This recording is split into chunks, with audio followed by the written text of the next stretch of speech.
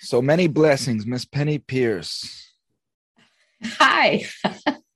You got a haircut from the last time we met. That's right. At the end of the year, I cut about 10 inches off of my hair.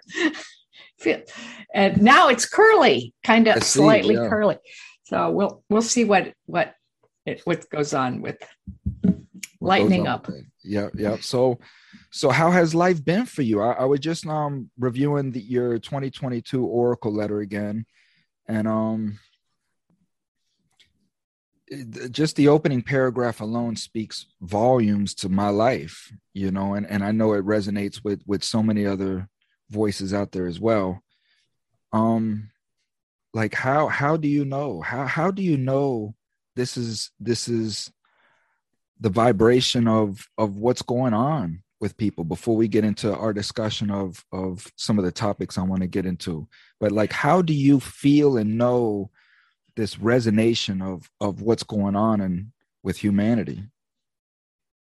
Gosh, I that's hard to say exactly. I just tune into what I sense is going on with the energy at a larger, higher frequency or level or expansive sense of my, how I have my sphere and I expand it and contract it, and so when I expand it, I get a sense of trends and other things. But also I just use, like, that first paragraph, I believe, is about time, right? It's about the kind of strange experiences of time we've been having lately. um, and often when I share my own experiences at a deep level, it parallels so many other people's, like I'm just like being a barometer, and sharing my point of view. So I don't know exactly how it all comes together, Hmm. So and there are things I didn't put in that letter because they were a little political and I didn't want to alienate people or anything, um, but Yeah. try to be a little more general in nature. Yeah, people are very, very politically sensitive right Their hair now. trigger, yeah, a lot of them right now. Yeah, so but just speaking on the time itself, when reading that and just pondering upon it for a second, because it's a direct reflection to my life and what's going on now. Of course, you've been through, with me through a lot of what's been going on, and I was able Yeah. to leave that situation that I was in. And Mm-hmm. even though I left one tumultuous situation and stepped into another, the tumultuous situation I'm in now is more of a sense of things that I know that I can handle, that are in my control, whereas the one that I left wasn't, and it was detrimental to my thought process, my Mm, clarity. mm. So this is the difference, and it's just understanding each situation that I step in and where I'm at. Doesn't mean that it's easy or that it's flowing, but as long as my clarity is there, I know that I can handle almost any situation. But reflecting back onto the time aspect of it, I have no idea what day, what month is what month. I really don't. I know, me too. And the reason why is because there's so much going on in my personal space and then in the environment around me that I lose track of time, because my thought process is constantly on things that need to be done. Yeah, yeah, yeah. So I it's have been there last year, because my stepfather died around August, beginning of August, which threw me into all this stuff with bureaucracy and selling furniture and all kinds of stuff. And materialism, yeah. yeah, yeah, 3D details. And when that kind of thing is pressuring you, you lose track of um, any kind of like rhythmic nature of time. And but then it kind of evened out at the end of the year, and then I had more blank space, and then that stretches out, and then you don't know what day it is either. It's Right. just, yeah. But I'm not so in need of having to know that anymore either. Do you know, like I don't have to know exactly what's happening, although I have it on my calendar to remind me, but in my head, I don't keep it all that way anymore. You know, I used to. Yeah. So why is, and I know this is going to sound silly up front, but why is time so important to track to the second? You know, why should we be so conscious of time? Honestly, I don't know, because for me, it's the change of consciousness is that so much of time is just being swallowed up in the present moment. You know, it's not like I don't really feel like I have a separate past or a separate future. In fact, I don't really like using the word future anymore. I use the word potential realities. There's millions of ways that I could change my frequency and have another reality materialize now, in the now, you know. And my past, I figure they're all moments in my now. Also, they're little bubble realities that I can project into and go back into them if I want. But they could just belong to everyone or anyone. Why are they mine alone? So in terms of keeping track of time, I don't know. It keeps you in that linear framework, I think, which I don't really care to be in too much anymore. Trying to, you know, work with this sense of, yes, using my left brain to make good choices and produce things and do things in the physical world, but let go of a lot of the older ways that the left brain was trying to organize my reality.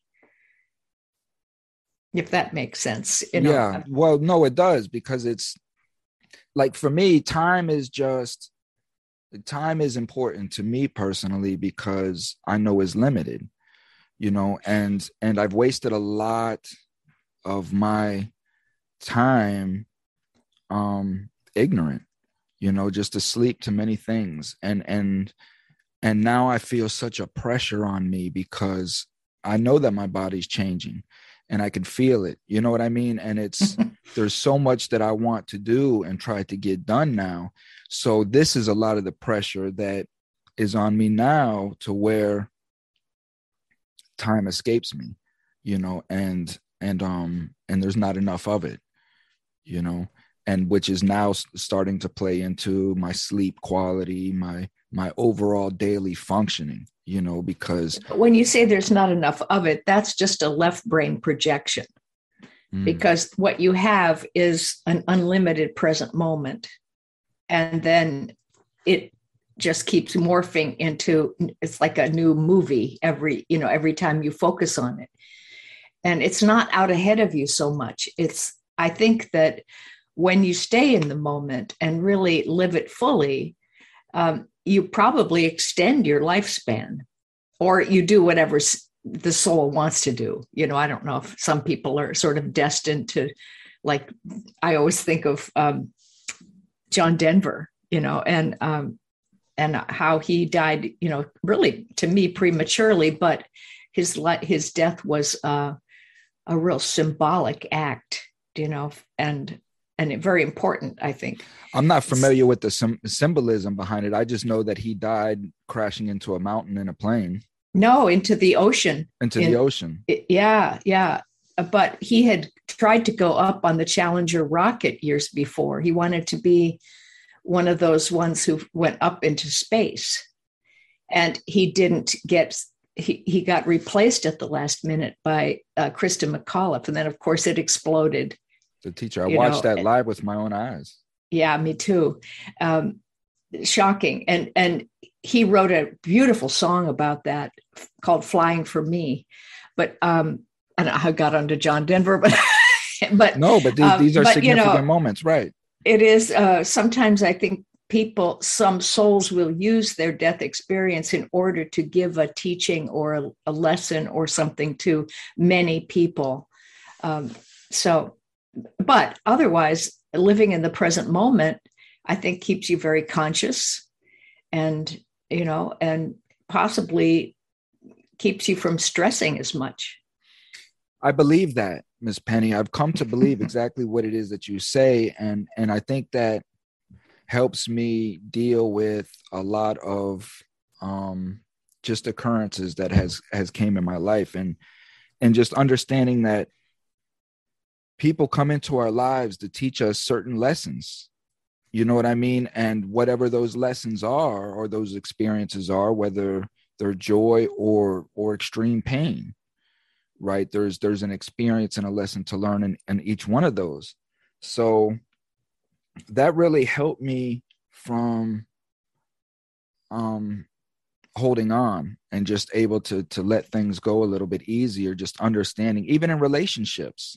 You know, sometimes you get into a relationship, and this may be the moment you think that you find somebody for the rest of your life, but 3 or 4 years later, 5 years later, you can't wait to get away from this person. And then you start to understand, well, maybe this person was just only supposed to be there for this moment. So let me take a step back and see what I've learned from these last 4 or 5 years. Mm-hmm. And is there anything to continue from there? If not, then I take my experience somewhere else. And it's no harm, no foul, but yet emotions get in the way. Yeah. And it alters people's lives. Well, yeah. And eventually I think you make sense out of it. You know, if you keep paying attention and don't stuff it, down. But there's usually a reason why experiences would tend to repeat, because you got maybe part of the lesson and not all of it, and then it'll come back in a slightly different form, and then you'll understand. And when I say lesson, I really mean, I think we have various mistakes of perception where we misunderstand how the consciousness works, or how spirit works, or the universal laws work. And where we don't understand it fully, we're not in harmony. And then that's what materializes our experiences that mirror or duplicate that misunderstanding. So is that where the question comes from? Why does this? Salute, my man. but the like the question, why does this keep happening to me? Why does this keep happening to me over and over and over again? Because there's something there that you're not learning. Right. Yeah. You haven't understood fully where that mistake of perception lies, and, sometimes it's something as simple like in relationships that if you don't please everybody, you're going to get rejected. And that comes from childhood, like having to agree with your parents, or else you're going to get, hurt or rejected or abandoned, or, all those things. And so then we try to fix our relationships, or be obedient to them, to the other person in some way, or agree with them even when we don't, and then that's, not a full understanding of being able to be oneself and let the other person be themselves. Right. And if the other person is being themselves in a selfish way, that where the heart isn't open all the way, then that's not a good match for you, And finally, you get it, that you can't fix them or help them. And so, but you can love them, but you can't live with them necessarily yet, because it'll slow you down too much. And then, okay. And now in that moment of awareness and realization, right? What is a person to do? Say this person is an empath, and they're dealing with a narcissist, and this is just turned into some solar star sucking power that the empath is just left completely drained. How does a person like that get out of that situation? Where do they draw strength from when there's an entity sucking that strength from them? Well, both people have this need to have to agree with the outside world, or have the outside world agree with them. You know, those are the commonality going on there. But at some point, the empath has to say, because what the mistake empaths make is that they go out of themselves over into the other person, and they feel into the other person, and they don't feel themselves. It's like an either or situation. And that's because they see the outside world as separate from them. Okay. So if it's separate from you and the other person is separate from you, then you have to go over there. And meanwhile, you're not here. So you lose your sense of self when you're feeling somebody else all the time, to make sure that you're safe, or make sure that you're in agreement, or make sure that they're not going to attack you or abandon you, you know, and you're on vigilant alert all the time as the empath. What the empath has to learn to do is stay in the center of themselves and let themselves feel with a larger mechanism where they don't leave their center, where they just pick up information and are more neutral about it. And what are some tools? What are some tools that can be applied in that situation?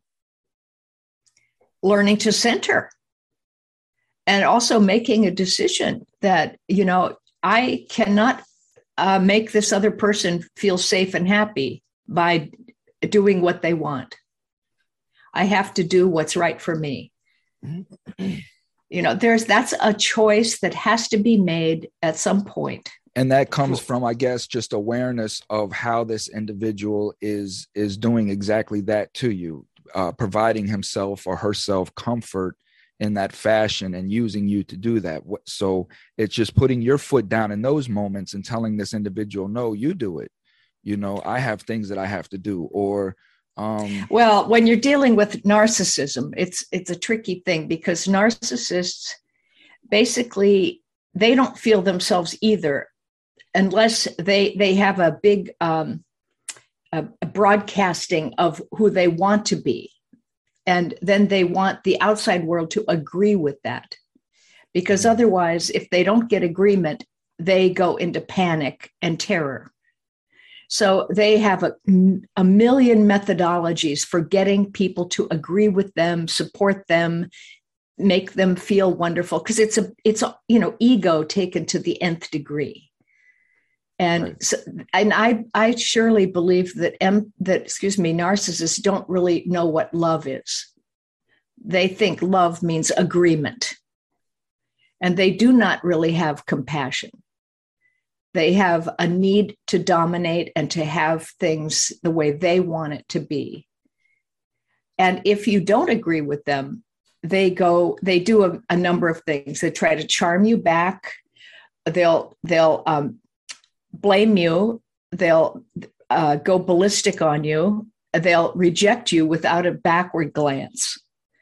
You know, and you watch our past president, and you see those behaviors like, you know, in spades. Really, you know, it's a lesson in it. But you see, if an empath says to a narcissist, "You do it," they'll just get rejected, which will go into their pain.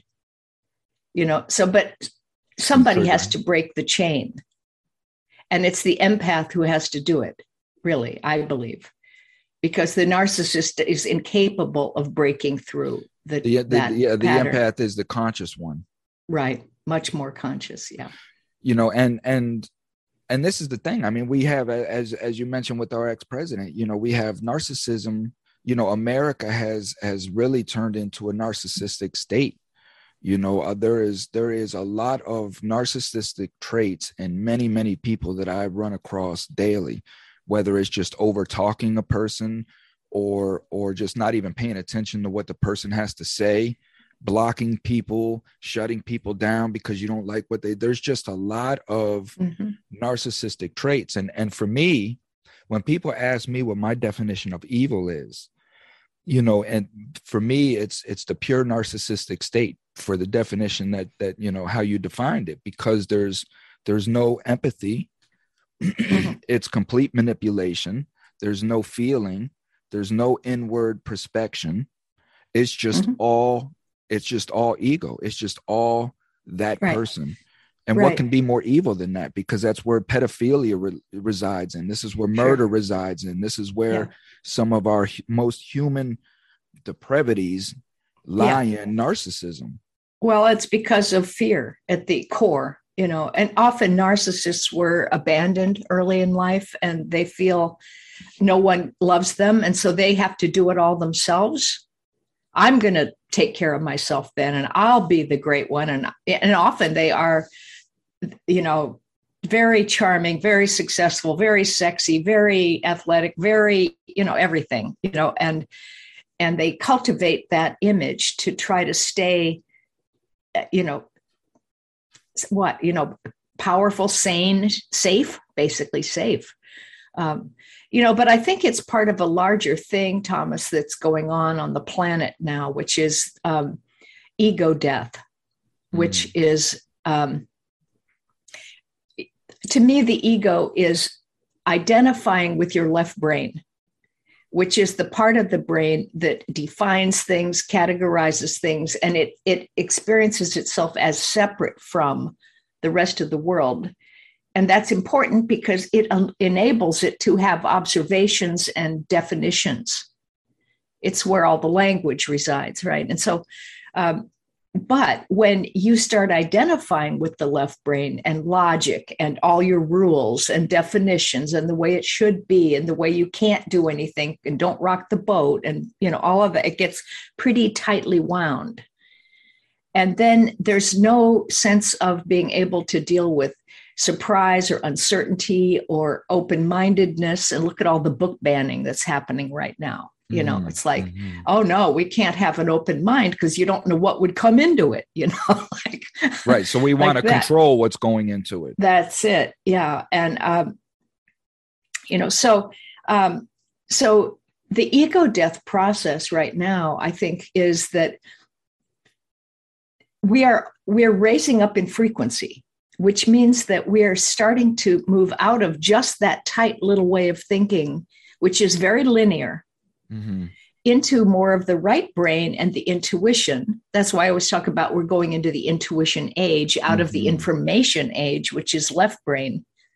We're moving into the right brain, which is direct knowing. It doesn't have language. It just has immersion, you know, right. And it knows everything kind of all at once.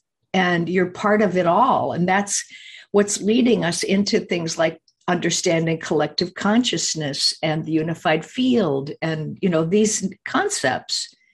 But the ego is so defined that, and if the world doesn't agree with it, that's the narcissism. Then it starts to go ballistic and go through all its methodologies to try to stay alive.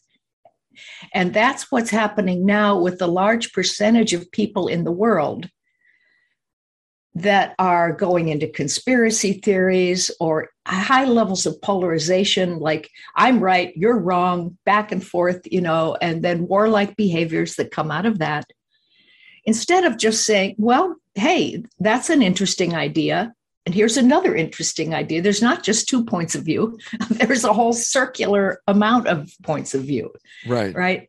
And open up and take them in and find a synthesis of these things. But no, that's not the way the left brain operates. So what has happened is the left brain has become the boss, right? The master. And it's trying to dictate how life runs because it thinks it has to be in control. It's all alone there, doing it all by myself. Whereas the right brain has all the connection to the great resources of the collective consciousness, the group mind, all the beings, everything in the world. And all you have to do is ask. You don't have to use all this willpower. It's the doorway. The right brain is the doorway. Totally. And intuition brings you this stuff for free. You know, it's easy. But let me finish my thought here before I forget I'm sorry. Is that ego death is where we are starting to understand that left brain being the boss is not correct. It's too much pressure for that part of the brain because it doesn't really know how to do that job. it's the implementer, it's the servant, it's the right brain and the soul that are the leaders and the boss. It brings us accurate information that's tied to all other information. And then the left brain says it makes it conscious, and then it helps implement it. And then it lets go, and we go back and get more good stuff from the collective consciousness, bring it in, make it conscious, do it, let it go. But that's the new way of perceiving. So there are a lot of people, you know this, that are waking up now to new perception and the new reality. And tons of innovation that's coming out of that kind of way of perceiving the world. So that is not being slowed down. But there are a lot of other people that are getting much more polarized and stuck in a tighter kind of consciousness because they're being very defensive right now. And I think the thing is that how do we explain things so that it doesn't feel threatening? It's not. It's actually going to make things easier and more fun. But the ego, and I say this on a global level, it's not just in our country, it's everywhere right now where dictators and, threatening war and doing all these things are people who have, money is like the big dominating influence now. It's like who has the most money, that they're the leaders, they're not necessarily good people.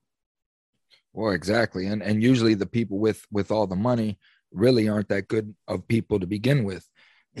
But well, I mean, man, there's so many questions, but so your left brain is, of course, what handles, logic, emotions, decision-making, things of that nature. It's the worker.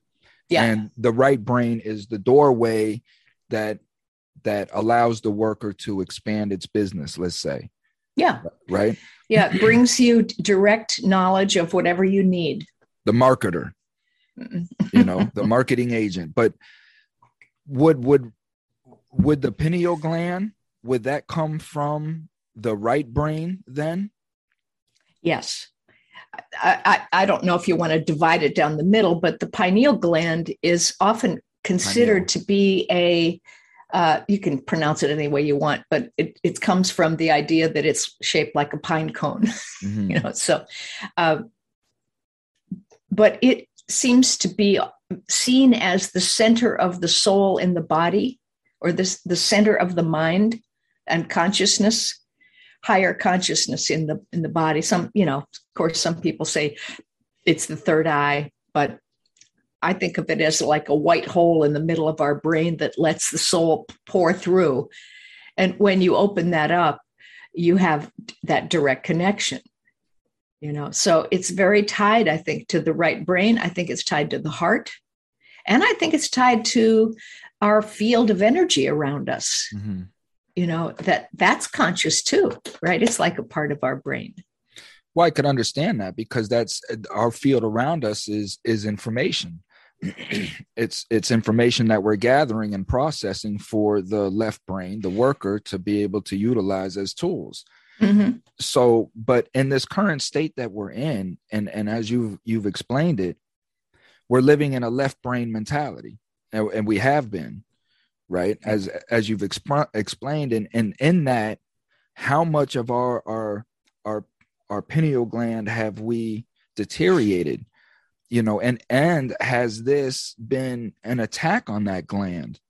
You know what I mean? As far as to keep us in our emotional state, to keep us distracted, to keep us out of this consciousness, and just performing as robots, so that we're not conscious to the atrocities that are going on around us. I've heard that there are some people say that the pineal gland can become more hardened, but I think maybe it's just not activated, that other parts of the brain are being used, like the amygdala, which is the fear-based place that sends out the signals. That thing is huge and strong.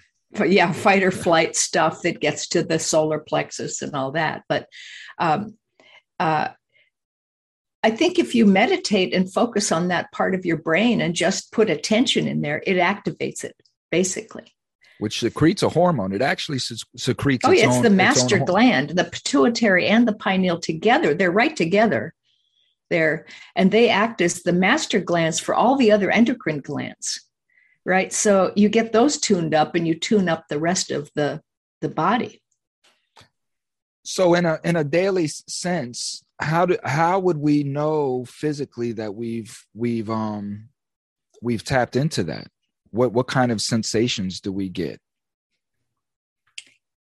I suppose it's different a bit for different people, but I think it's a sense of clarity, really. Would it be like when we say that we're in the zone? Like, man, I don't know where that came from, but I was just in the zone, and like everything was just clicking, and I was perfect, and it was just like I was a machine. Right? You're just in tune with self. Right. And or like when I'm writing, suddenly I just get a kind of, people say they get a download. Well, it's like something starts coming through that I didn't personally know beforehand. And it just starts to show up, because I think we're in tune with, what would you call it, your soul group or higher groups of beings. And when you're in tune with them, you're with them, you share knowledge with them. And absolutely. And then you have that knowledge, and you didn't know you had it before because you weren't consciously tuning in. So it increases your level of consciousness or your inventive, creative nature. Like you said, even if athletic abilities or just ability to have the mind and body be totally, one unit and working together. In sync. Yeah, harmoniously. Yeah. So, I mean, here again, you sent me an email and was asking about what the topic was, and this is why, because it's just, we never know where we're going to go. There's just so much to talk about and so much to resonate. A lot of my message to people is going back to, what we were talking about, what was going on in the world and such. And just the different states of emotions and whatnot. And all I tell people, Miss Penny, my message is, stop focusing on what's going around you so much and start focusing on what's just going inside of you. And if every person was just conscious of self and their actions and what they were doing, all of these problems, most of them, would just dissolve instantly. Right. I think too, the need to be right is something we could examine as well. Like nobody out there can really threaten you. You have the right to be yourself. You have the right to be at whatever point in your evolutionary process you are at, and then you have the right to move on from there and keep going. So I think we just need to give ourselves the power to be and feel the way we want to feel. And that also then will bring in the idea that, are we being ethical? Are we being generous, kind, compassionate? Are we practicing like the golden rule? And because a lot of people, when they're feeling like they have to be right, they forget about those things. And then they get angry and frustrated and give their power away to something that they place outside of themselves. Right. Because the feeling of being right is rooted in ego. It's rooted in pride. Exactly. I guess my thought process now, Miss Penny, is I don't know anything, and this is what I've subjected myself to. I don't know anything other than my experiences. And nobody can tell me anything about my experiences because I experienced them. But outside of that, how can I be right about any of your experiences that you've ran across in your life? Mhm. So when you're Yeah. telling me something, even though that I may know it to be true from my experience, Right. I have to take a step back and say, but this is a completely different person from me. They made different choices. They had different options. They had different tools to work with. You know what I mean? Yeah. So it's, Yeah, I understand that. Like I said, I think earlier that uh, we each experience certain truths individually, in our own, with our own filter. But there are universal truths that we all do experience, that are uh, commonalities with humanity. Love for our children, or our dog or cat, or nature. Uh, loving to be near water or whatever, mountains or whatever, certain things in nature. These things they bring us into harmony or into love. They open our hearts. These are things that we might just experience it in with different surroundings or circumstances or reasons why we experience it, but it's still a common thing. So when you say that you can relate to what I'm saying, I understand. Yeah, we can relate. We may have a different story around it, though, right. Well, that's, generally speaking, let's specifically speak on love, right? And love of a child. So a mother's going to tell a child that she loves her child, right? But love, again, is a relative term because it's one's experiences and definitions thereof. But I think there's a general truth, an absolute truth of what love is. It's just, again, our individual perceptions. Like a drug addicted mother loves her child. She'll tell you that she loves her child, but I think her love for her child is rooted in how that child makes her feel. You know what I mean? It's the love of dependency. Mm-hmm. So that mother, you couldn't tell her, well, no, you don't love your child, because to her, dependency is love. And you couldn't tell her any different. Right. Yeah. And that's, once she gets that and gets to experience that, then she may evolve to the next level or frequency of love, because love looks different at different frequencies. Yes. Amen. I remember once this woman decided to hypnotize me, and she was trying to get me to feel love, and I could tell that her idea of love was kind of romantic love or sort of a emotional love. And I had already gone out beyond that to a higher level. And for me, I said, but it means the perfect fit of how everything fits together, like it's perfect. Mm-hmm.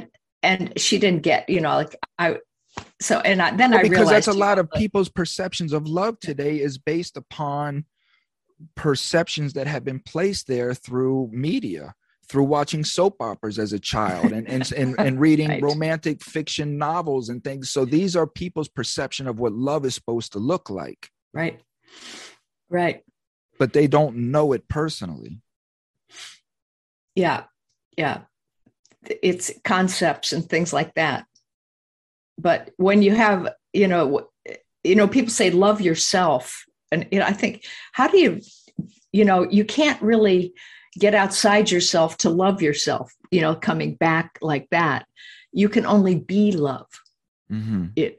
And then when you actually go into the experience of being the soul, which is made of love and spirit, then you have so much love that you don't need any more. Then you can just, let's just play in it with other people. Let's just share it. Let's just create. See, I haven't gotten there yet.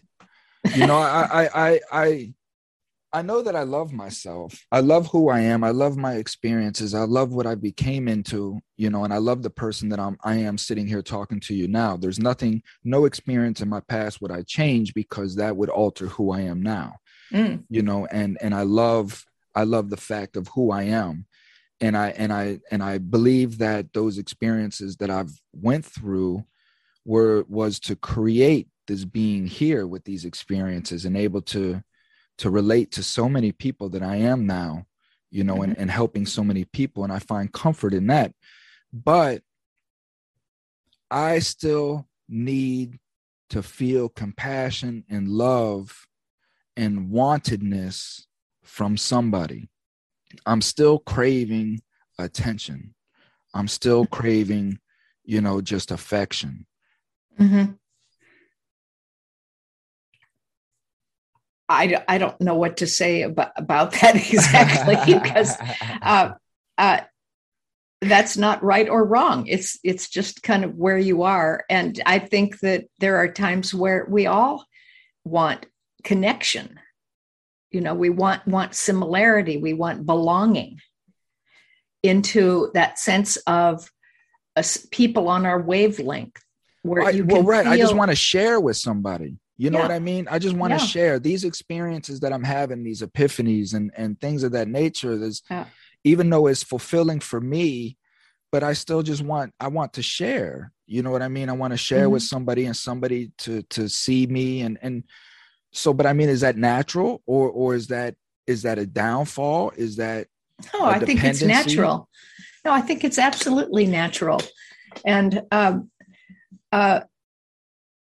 it's part of our human life. I think also being alone and on your own and quiet and being,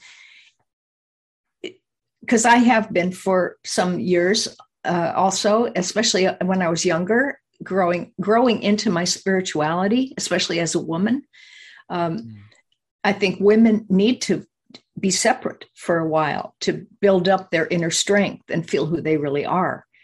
But there's a real peacefulness in that. There's a beauty in that, of feeling that sense of your own perception and your presence just being fine, you know. And then as you expand it out, then you relating to furniture, nature, trees, sky, you know, then everything becomes kind of part of you. That's the way I've experienced it. It's a very mystical kind of thing almost. And then it doesn't preclude, you know, being with people and enjoying them a lot and laughing or sharing stories back and forth, or, you know, being affectionate. You're right. No, you're right, because I find comfort in, my comfort is being outside, being in the element, being in the environment. I sit outside, Miss Penny, I'll tell you, 10, 12 hours a day. It's hard to get me to come in the house because I'm comfortable just hearing birds and just hearing cars go by, just hearing the element of life is what soothes me and comforts me. And in those moments, I'm comfortable with self. Yeah. Yeah. And it's just, you know, rotates, you know, it's like a kaleidoscope, right? You know, you get different views and then they keep rotating. And sometimes you get the quiet one and then the busy one with people. But there's no one right way. Right. And I think we get stuck in that. I think we get stuck in thinking that there's a right way. Because of stigma. We're going to be back to being right again. Right. Well, there you go. Just the hamster wheel. You know? Well, Miss Penny, thank you so much again for collaborating with me. I love having you on the show, man. I really do. Oh, it's always fun. We always talk about some really interesting things.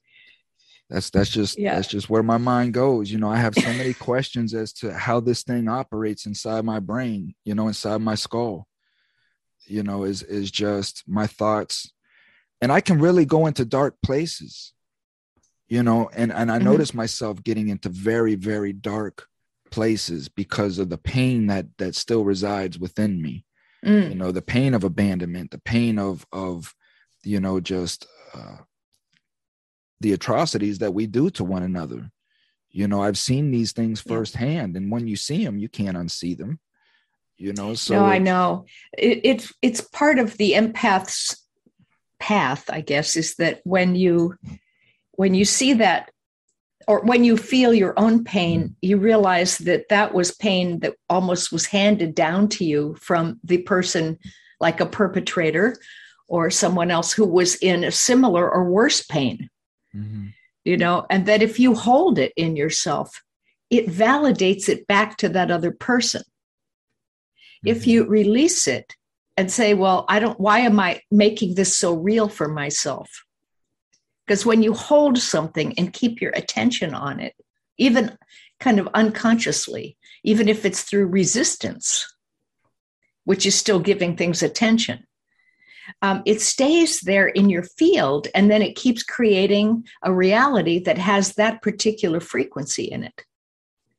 But if I almost feel like you have to kind of get bored with these things, or say, am I the only one in the world who owns this kind of pain? Yeah. No, it's a human thing. We share it. Let it go out into the field. Right. And then change your frequency inside your own body to what I call your home frequency. Right. And you're not made up of, you're not you because you had pain. You are you because you're you. Right. And sometimes what we do is we come in and clear karma in the early part of the life. And someone told me once that a lot of times spiritual teachers, because they've cleared pain out of themselves. And when they're in the non-physical realm, they're, in a high state, they come back into the body for another life, and they have to be reminded what other people are feeling. So empathically, you can relate to other people's suffering. So you will go through things often in your childhood as a spiritual teacher or spiritual example maybe, that puts you back into that framework of mind. It's like, oh, that's what it's like to be in fear and to be suffering and to be sacrificial and all that stuff, And then as you grow up and mature, you go, wait a minute, that's not even real. That's not the way I think. Mm-hmm. And then you shed that. But now you remember what other people are going through so that you can really work with them and help them. So what you are now is because of what you actually are. So, and that's true for everyone. What I am now as we grow, because I am actually who you're being your soul more and more and more. Mm. And just shedding that old stuff that really is kind of a lie. Right. Yeah. You're spot on, Miss Penny. So these are why I enjoy these conversations, because when I leave, I leave these conversations, Miss Penny, with such clarity of you're just a beacon. You're a beacon of light for me, at least, and it's just correction, so sometimes I it's just like these. Tweak the view a little bit, well, because a little 1 degree and everything could change. Well, it's because the element of work that I'm in, I deal with a lot of unconsciousness, and I deal with a lot of emotions. I deal with a lot of just lost individuals, and I have several beacons. I have you, I have a couple friends, I have I have people that I can raise my consciousness back up, as you say, get back into kind of that home frequency. Mm-hmm. You know what I mean? Because without them, you being one of them, without these type of conversations, I could easily just get caught back up into, just being asleep, as you say, getting caught up in these conspiracy theories and things of that nature. When you're in that environment and it seems like it's everything that's all around you, you can get lost in that, because everywhere you're looking is this. Mm-hmm. Yeah. And that goes back to the early talk about empaths and narcissists. I think that you have to make the choice to take care of yourself and not to please the others. And also the other thing I did say is sometimes you just have to leave the narcissist. You have to get out of that force field and into one where you're around other people who are much more on your new wavelength, so that you can strengthen your integration of that self, that true self. If you keep dipping back into a field where people are on the lower level or not, well, I don't mean that good or bad, but, Right. Just more emotional maybe, or astral plane kind of vibe.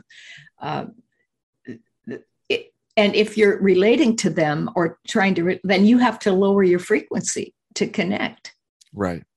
Rather than keeping your vibration up a little higher and letting them take notice of you, and the ones who are ready will shift over and start to, like, well, what did he learn? How did he get to be so, free and so forth? Right.